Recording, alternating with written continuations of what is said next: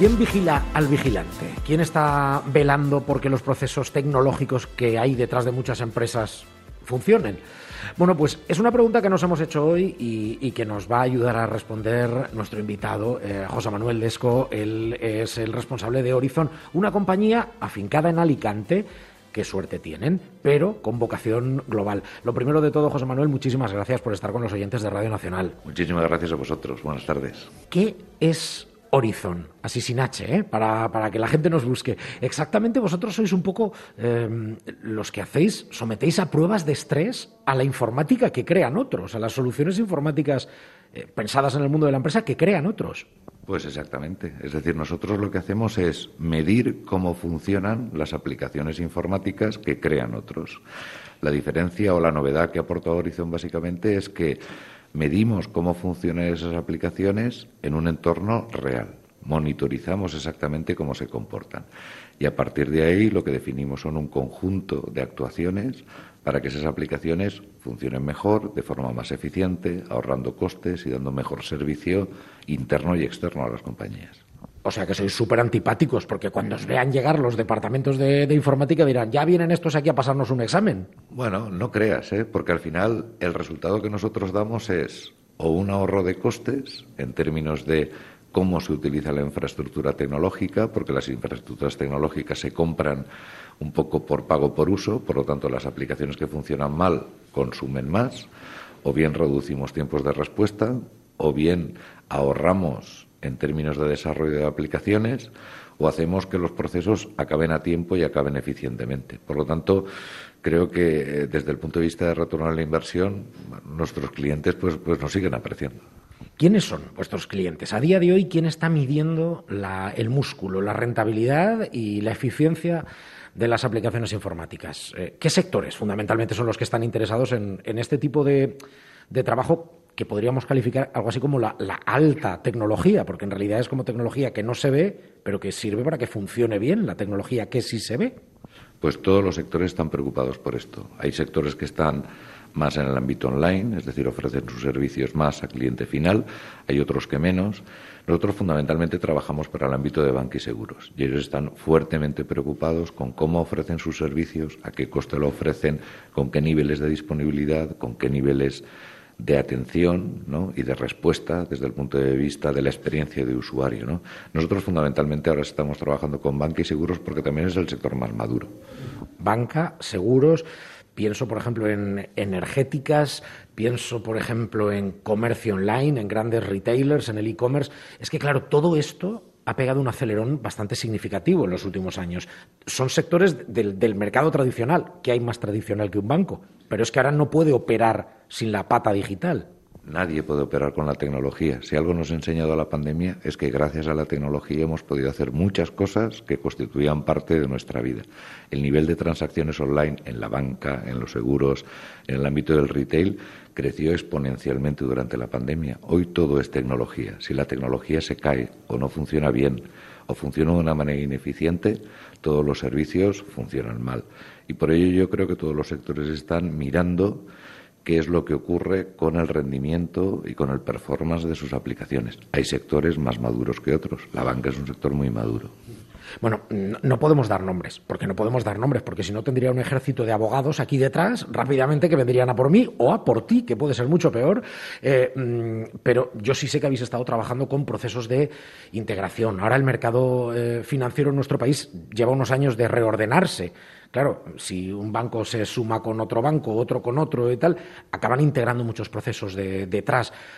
Hay mucha tecnología que no ve el cliente final, para que cuando tú abres la aplicación de tu banco en el móvil, veas tu saldo, hagas un bizum, estas cosas que es que parece muy fácil. Pues es un poco la metáfora del iceberg, ¿no? Es decir, la tecnología que vemos las personas es muy poquita comparada con la tecnología que hay detrás, con cómo tienen que funcionar las cosas detrás. Es espectacular la tecnología que hay detrás y la dependencia de tecnología que no vemos, ¿no? Como bien decías, no podemos decir nombres, no debo decir nombres. Todos están preocupados o con sus procesos de integración o con sus procesos de prestación de servicios, pero la tecnología cada vez es más compleja y requiere un control más exhaustivo sobre cómo se está dando y cómo está funcionando. más compleja, más exhaustiva, más vigilada, pero mejor. ¿La banca se está dejando de verdad los cuartos en hacer aplicaciones que sean de usabilidad, de seguridad, de productividad? Yo pienso en el modo cliente, que es al final lo que yo soy, pero bueno, me imagino que a ellos lo que les interesará es que funcione todo medianamente bien. ¿En qué punto estamos? La ofimática de la banca en nuestro país, me imagino que es la que más conocéis vosotros, ¿es buena? Es buena y sin duda se está en un entorno de cada vez mayor excelencia, lo cual no implica que todo es mejorable. Bueno, de hecho, para eso estáis vosotros, para ver dónde falla, ¿no? Exactamente, ese es nuestro rol, es cómo es mejorable, ¿no? Hoy en día los bancos españoles están no solo preocupados, sino están poniendo todos los recursos asociados a dar un servicio óptimo, entre otras cosas porque si la experiencia de usuario no es buena, probablemente pueden tener un problema porque pueden perder clientes. Comparativamente con nuestros colegas europeos, la banca española está profundamente preocupada. Y eso no implica que siempre hay capacidad de mejora. ¿Y dónde está esa capacidad? Es decir, vosotros que conocéis el software con el que trabajan muchas, insisto, no puedo dar nombres, pero muchas entidades financieras de nuestro país, muchas. ¿Qué falla? ¿Qué es lo que se puede mejorar?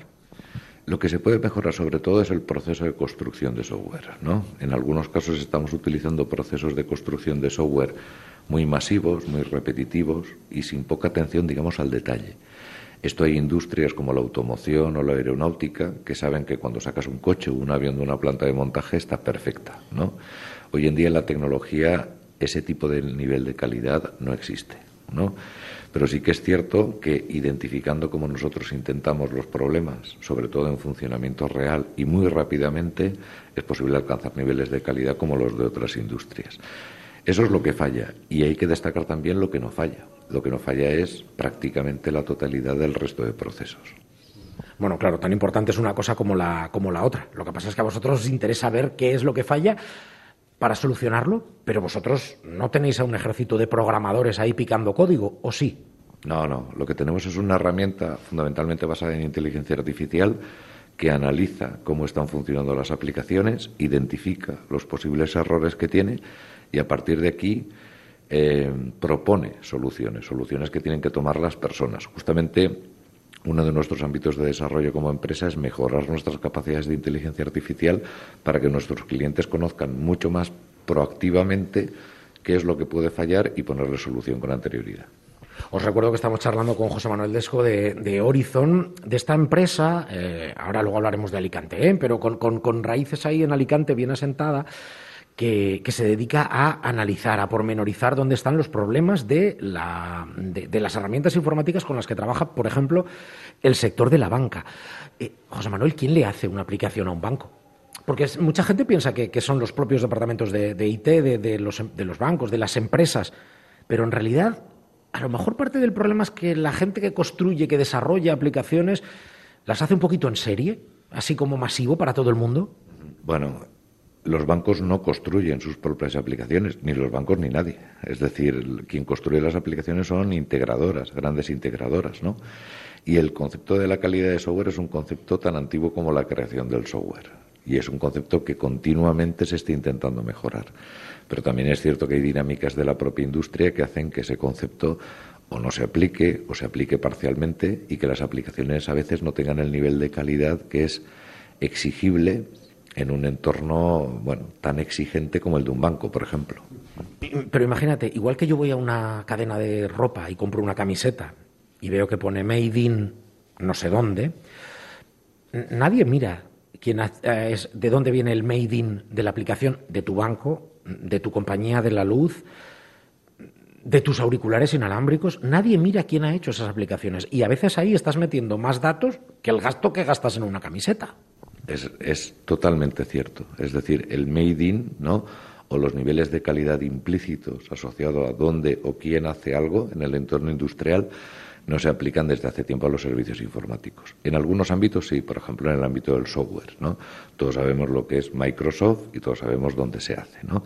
Pero es cierto que en el ámbito de los servicios El tema no está tan claro, los niveles de calidad no están tan claros, las certificaciones no están tan claras, los estándares que se aplican en el ámbito industrial no están tan adaptados al ámbito de los servicios tecnológicos y ese es el ámbito, como bien decías, del que vivimos nosotros.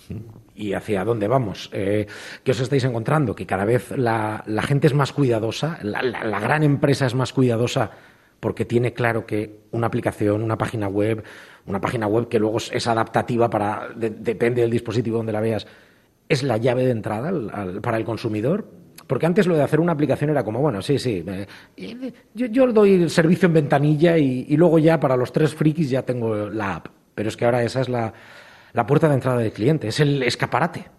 La gente es más cuidadosa, pero nos encontramos con distintas fuerzas aquí. La primera es que la tecnología cada vez es más importante, cada vez es más crítica en nuestras vidas, en todo lo que hacemos, ¿no? Por lo tanto, los errores se magnifican, ¿no? Es posible que haya menos errores, pero se magnifican mucho más. Lo segundo es que la tecnología se está complejizando. Es algo que como usuarios no vemos, pero la tecnología que hay detrás de lo que vemos es cada día más compleja. Y eso es una fuente de errores inagotable, ¿no? Desde el punto de vista de integración, desde el punto de vista de cómo funcionan las aplicaciones, ¿no? El entorno al cual vamos es un entorno en el que, de manera beneficiosa para Orizon, pues vamos a seguir estando vigilantes, sin perjuicio de que yo creo que todas las organizaciones son muy conscientes de que tienen que mejorar y de que están en ello. Oye, cuando para ir terminando, cuando salta un fallo de seguridad en una industria, cuando nos enteramos de que una aplicación se ha caído y todos los usuarios estamos, Dios mío, esto no puede ser. ¿Vosotros os sonreís un poquito así entre dientes y decís, ay, si esto hubiera caído en nuestras manos? O al revés, es un poco la constatación de esto que me comentabas, de que nos encaminamos a un presente inmediato en el que la tecnología va a seguir fallando. La tecnología va a seguir fallando como todo lo humano. Es decir, los humanos somos finitos, ¿no? Impredecibles y fallamos, ¿no? La tecnología va a fallar, desde luego, y no es no es una mera voluntad expresada. Nosotros nos alegramos de los fallos, es decir, porque no va a favor de nuestro negocio. Al contrario, va en perjuicio de los clientes, en perjuicio de los clientes de nuestros clientes, va en perjuicio de la tecnología observada como tal, ¿no? Eso es lo que intentamos evitar a toda costa, todos, nuestros clientes, nosotros y yo creo que todos los que trabajamos en el entorno.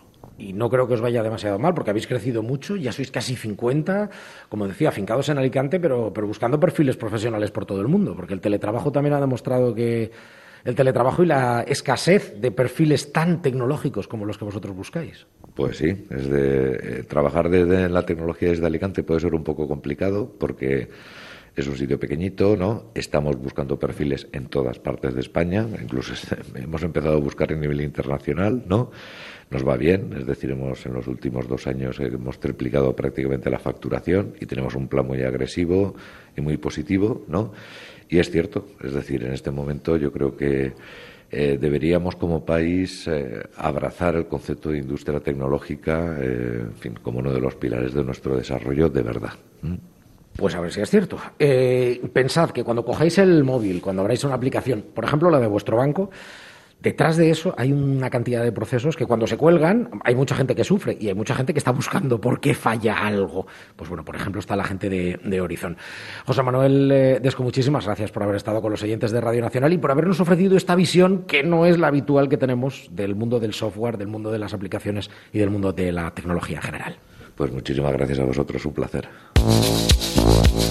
5.0 La tecnología para todos.